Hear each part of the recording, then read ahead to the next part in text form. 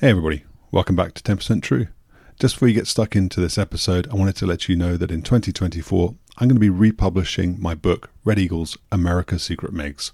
That's the story of the 4477th Test and Evaluation Squadron and the program Constant Peg that exposed American fighter aircrew to secretly acquired and operated MiGs in the Nevada desert in the 1970s and 1980s.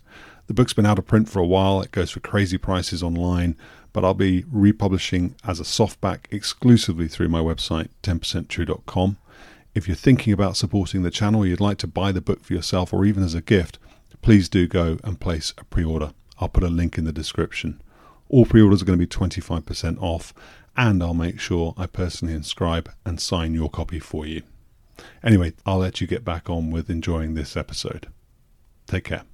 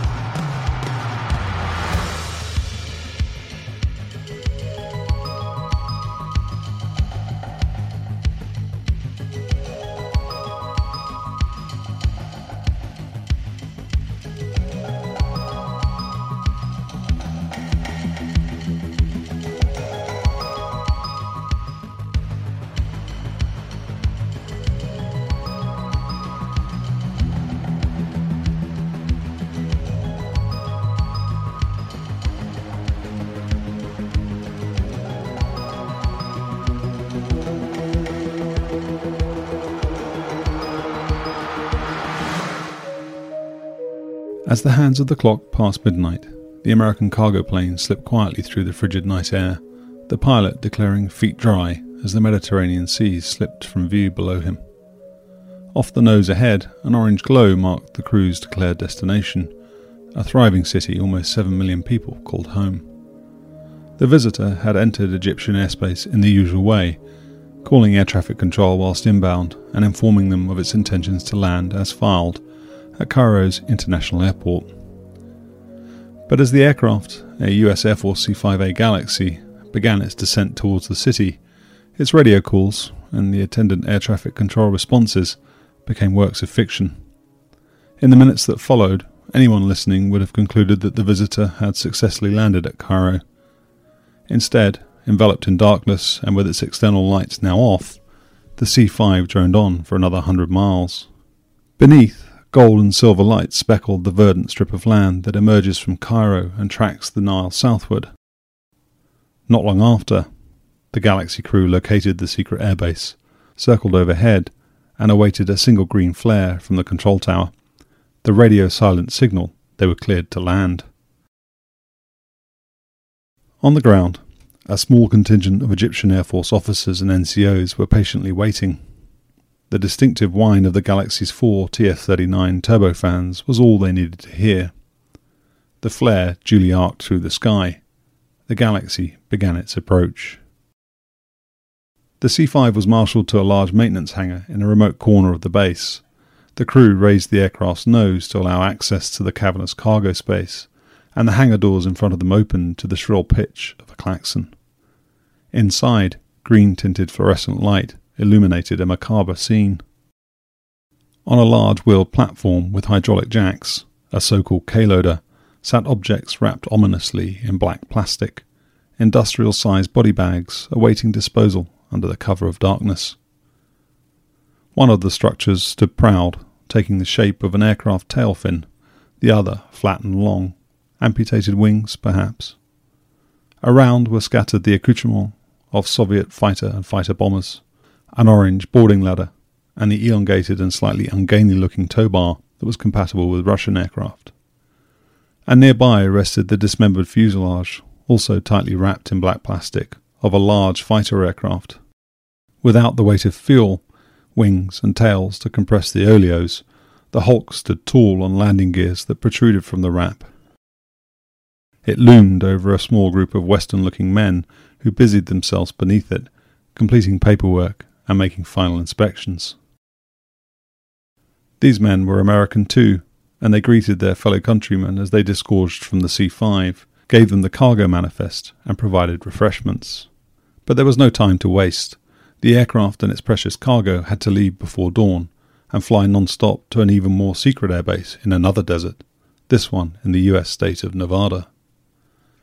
Under no circumstances could the C-5 be seen or, worse still, identified by anyone who might care to look. Stood back from the welcome party, a man dressed in a cotton khaki suit stood smiling and posed for a handful of photos next to the cargo. He had reason to be happy. It was the 21st of September, 1977, and so it was his 46th birthday. But to him, and to thousands of unknowing American fighter aircrew in the years that would follow, today was much more than that. The reason for his smile would remain secret for decades to come. Today was the day he would hand the United States Air Force its most sought-after Soviet prize, a MiG-23 Flogger fighter jet. His name was Jim Fees. Sovmat acquisition. Fees was the CIA station chief in Egypt and a long-term incumbent of the CIA's clandestine service. His service to country had started in the early 1950s when, with the Korean War in full tilt and before he could complete his university education, he had been drafted into the US Army Signal Corps. As luck would have it, an agency talent scout in the Corps spotted him, and in the fullness of time he joined the cloak and dagger world of international espionage. There he distinguished himself as a talented operator. Having served in the Near East Division of the clandestine service, he was sent to study Arabic full-time for 1 year at Georgetown School of Languages and Linguistics. From there, the role in Egypt beckoned. In preparation for his departure to Cairo, Fees met with the Air Force's chiefs in late 1973. They briefed him on the Soviet material, Sovmat, they most wanted to gain access to, and top of the list was the MiG-23 fighter-bomber, NATO codename Flogger. They desperately needed the MiG-23, Fees wrote in a secret journal. It was then the first-line Soviet fighter in the Warsaw Pact. At this time, Western intelligence agencies had for years been drastically overrating the Flogger. An Air Force's tactics, weapon systems, training, and future design and development are all predicated on known and expected threat capabilities, and in the case of the Flogger, American intelligence estimates were wrong, completely wrong. The Air Force thought that the MiG-23 was comparatively slow but highly manoeuvrable, and so its tactics manuals directed pilots who tangled with it to outdive it and to avoid getting into a swirling dogfight with it. Such advice was based on estimates derived from grainy photos and attempts to watch Flogger operations both visually and on radar. Clearly, it was not enough. With the vacuum of knowledge apparent, Fees made a pledge. I decided I would make that my top private priority while in Cairo, as much as my primary duties allowed.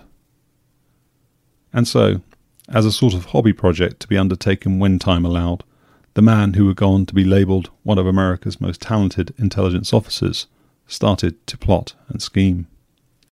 The new chief of station in Cairo was arriving in a country whose relationship with the Soviet Union had deteriorated over a number of years, and recently declassified State Department files show that America had been quick to hasten this. Egypt's president, Anwar al-Sadat, removed the Soviet military presence from his country during the summer of 1972. The reasons for this will continue to be a matter of analysis among historians, but it was ultimately to both Egypt and America's advantage, and Fees must surely have known this by the time he arrived in country. In addition, the Egyptian Air Force must have been feeling the strain of operating with a shortage of expertise and spare parts. In short, there was both the leverage and the natural opportunity to do a deal. Fees' head-on requests for a MiG were met with immediate and unequivocal rejections, but this was to be expected, and for a man of his intellect and capabilities, it did little to dampen his spirits. That's not to say that the task ahead of him was easy. Ultimately, it would take 3 full years to gain the prize, and Fees got there through a layered program of relationship building and exercises intended to gain trust. The relationships he fostered went all the way to the top, and then Vice President Mubarak was the most important. It was he who, at Fees' urging, eventually convinced al-Sadat to transfer a flyable Flogger to America. The first layer of trust building, Fees wrote, was to ask VP Mubarak for permission to photograph a full set of classified manuals for the MiG-21 and MiG-23 versions they had. It was agreed and arranged by Mubarak, despite resistance from the military chief of staff.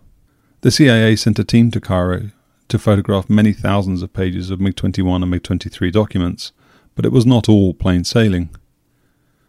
An Egyptian Air Force general balked at giving me MiG-23 documents at my first meeting with him. I went to the office and called VP Mubarak, and he said not to leave my office.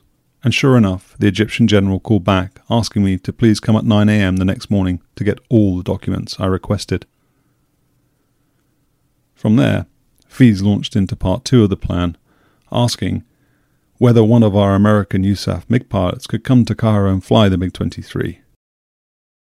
He eventually agreed. The pilot came to the station, and we arranged for him to fly in formation with a few other MiG-23s for a very satisfactory test, in his words. I understand that the pilot in question was General John Secord, a long-time Special Operations pilot who was at that time working as the Chief of Military Assistance Advisory Group in Iran. While in Iran, Secord had been the Air Force representative running Project Ibex and Project Dark Genie, CIA programs to gather electronic intelligence and photo reconnaissance images of weaknesses in the Soviet air defense apparatus. Secord's trip in the MiG was a seminal moment, for it revealed to America that its intelligence estimates were 180 degrees out. The MiG-23 was faster than any tactical fighter in the US inventory, but it was not a good turning fighter. The advice to try to outpace it was all wrong. Secord fed back his findings through Air Force Systems Command and CIA channels, and Fees wrote that America swiftly briefed NATO on the findings. However, this contradicts anecdotal evidence from those who were there at the time, and while it's very likely that Fees was certainly told that this was the plan, the truth appears to be somewhat different. In reality, the indications point to the fact that America not only sat on the new information and did not share it with friendly Western nations, but also compartmentalized it so that it remained secret even from its own tactical aviators. As late as 1979, US Air Force pilots in frontline units were still unaware of the Flogger's true capabilities, and their tactics manuals contained outdated information. Back in Cairo, it was time to land the big fish. Fees asked Mubarak to make the case to al-Sadat, and within a week the word came back that transfer of a flyable Flogger had been approved. Within just a few weeks more, the arrangements had been made, and a C-5 had been booked to collect the precious cargo. As the C-5 touched down at Groom Lake, the then unacknowledged airfield 90 miles to the northwest of the Las Vegas Strip, the black-wrapped cargo was disgorged from its belly and rolled into giant hangars with huge rolling doors. The timing of its arrival had been planned to ensure that no Soviet satellite was overhead, and other secret programs at the sprawling base had all taken cover, lest the Galaxy crew see something they should not.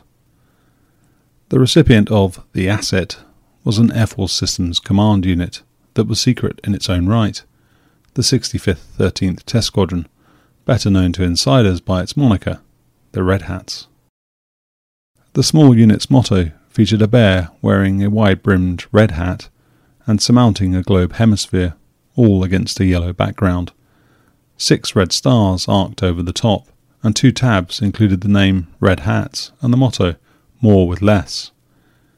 It symbolized the team's ability to consistently produce useful data, despite the challenges of operating from a remote location and with a small cadre, and having to scrounge or make spare parts to keep their aircraft flyable.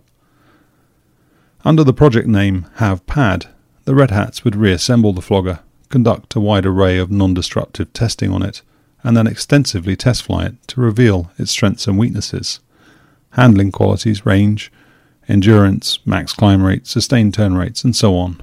The exploitation was known to few people, and in the typical fashion of such secret programs, heavily compartmentalized. So, with the technical exploitation completed, PAD was loaned by Air Force Systems Command to Tactical Air Command to allow the Flogger to be exploited for its operational intelligence value. Besides, by this time, al-Sadat had approved the transfer of MiG-23BN Flogger F, the air-to-ground version of the jet, and Air Force Systems Command was exploiting this under the codename HAV-Boxer. PAD's technical exploitation started in March 1978, and Air Force pilot Major Ron Iverson was given responsibility of heading the team. He did so as yet more Egyptian floggers arrived at Groom Lake. Iverson was part of TAC's own secret unit, the 4477th Test and Evaluation Flight, the Red Eagles, which had been stood up in 1977 with the mission of building a squadron of MiGs against which to expose America's tactical Air Force units. This was only possible because another former Soviet customer, Indonesia, had traded its supply of MiG-21s for newer American hardware. Some of its MiGs had sat rotting in swamps, and these wrecked airframes were now being restored to airworthy condition at Groom Lake in preparation for their use in what would become known as Constant Peg. Part of the PAD operational exploitation involved hiring an analyst, and Iverson selected a gifted aeronautical engineer, Captain Bob Drabant. US Navy pilot Tom Morgenfeld also joined the effort. Drabant had earned the respect of the fighter community by working on the groundbreaking energy maneuverability theory as put forward by the highly controversial, but ultimately much respected, Colonel John Boyd and civilian mathematician Tom Christie. In fact, Drabant was an understudy of both men, but he'd stood out for his practical work in creating performance graphs that the average fighter pilot could look at and understand. So between 1970 and 74, he conducted EM work as an aero engineer at the Air Force Armament Lab's Weapons Systems Analysis Division at Eglin Air Force Base in Florida. The EM concept and Drabant's graphs provided the fighter pilot with a snapshot overview of an aircraft's performance capability. By studying the EM graph of one aircraft, or by overlaying it on top of the EM graph of another, its relative strengths and weaknesses became clear. The EM graph showed how fast, how high, and how many sustained G a given fighter could achieve in any given area of the flight envelope. Drabant had one foot planted in the white world and the other in the black world. He had participated in the Freedom Fighter source selection, resulting in the Northrop F-5E, the lightweight fighter source selection, the winners of which were the General Dynamics F-16A for the Air Force and the eventual F-18A for the Navy at the same time. But on the dark side, he created the MiG-17 and MiG-21 EM graphs during a blanket exploitation program known as Have Idea, using them as examples during the process of transferring EM capability to Air Force Systems Command and the Air Force's Foreign Technology Division. Drabant recalled that one of the first things he did was install an air combat maneuvering instrumentation pod on PAD. This missile-sized pod captured the flogger's performance characteristics and location, allowing a three-dimensional video of its mock air combat engagements to be visualized and replayed. Curiously, Air Force Systems Command shared no data with Iverson's team, so it came as a surprise to them to learn that the MiG could accelerate with aplomb, but couldn't turn to save its life. They got it totally wrong, he scoffed. To illustrate the point, Drabant recalled the flogger flying against an F-15A Eagle, flown by Timmy O'Keefe. They went nose to nose and passed each other at 15,000 feet and 500 knots, he said. Iverson, in the MiG, just unloaded and accelerated, so Timmy pulled a 7G turn for about 12 degrees per second, and by the time he had reversed his turn and locked one up with his radar, the MiG was 3 miles away, with a V sub C of minus 300 knots. In simple terms, the MiG had blown past the Eagle and was running away from it at a rate of 1 mile every 10 seconds. This was something that conventional intelligence wisdom held was impossible for it to do. With the operational exploitation of PAD completed by August 1978, Drabant spoke to the Foreign Technology Division to see whether they had developed the EM diagrams as part of the earlier Air Force Systems Command exploitation. He was shocked to hear they had not, but was aghast to learn that they would take more than a year to do so. This was a joke, he said, so I asked Iverson to send me on temporary duty assignment back to Eglin Air Force Base in Florida, where all my computer programs were for creating the EM diagrams. He agreed, and so I took all the ACMI data and we put the new diagrams into the 3-1 tactics manual within weeks. It was only at this point, and in the months that followed, that Fee's accomplishments really came to benefit America's tactical fighter crews en masse. The SOVMAT legacy. For FEES, HAVPAD was the first step in our creating in Cairo Station a major SOVMAT program, which continued with much success after I departed in June 1978. He was certainly not exaggerating. Bombs, missiles, radars, surface-to-air missile systems all followed, but the jewel in the crown was the flogger. In short order, 17 more MiGs, 11 MiG-23 MS and 6 MiG-23BN, would follow in due course. The first batch of 12 were shipped to the US in 2 C-5s, each carrying 6 airframes. There was evidently a substantial return on investment for all this cooperation.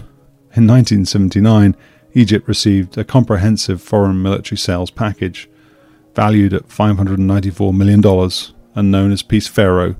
It included the F-4E Phantom II jet fighter, and later the F-16 Fighting Falcon. In the end, FEE's accomplishments would go unknown and unrecognised. That was, after all, the nature of his work. But in the decades that followed, it stands to reason that thousands of Air Force fighter aircrew would, as they read the classified tactics manuals about the flogger or even flew against the Egyptian examples, make a mental note that they owed a debt of gratitude to the unknown warrior who had made the impossible a reality.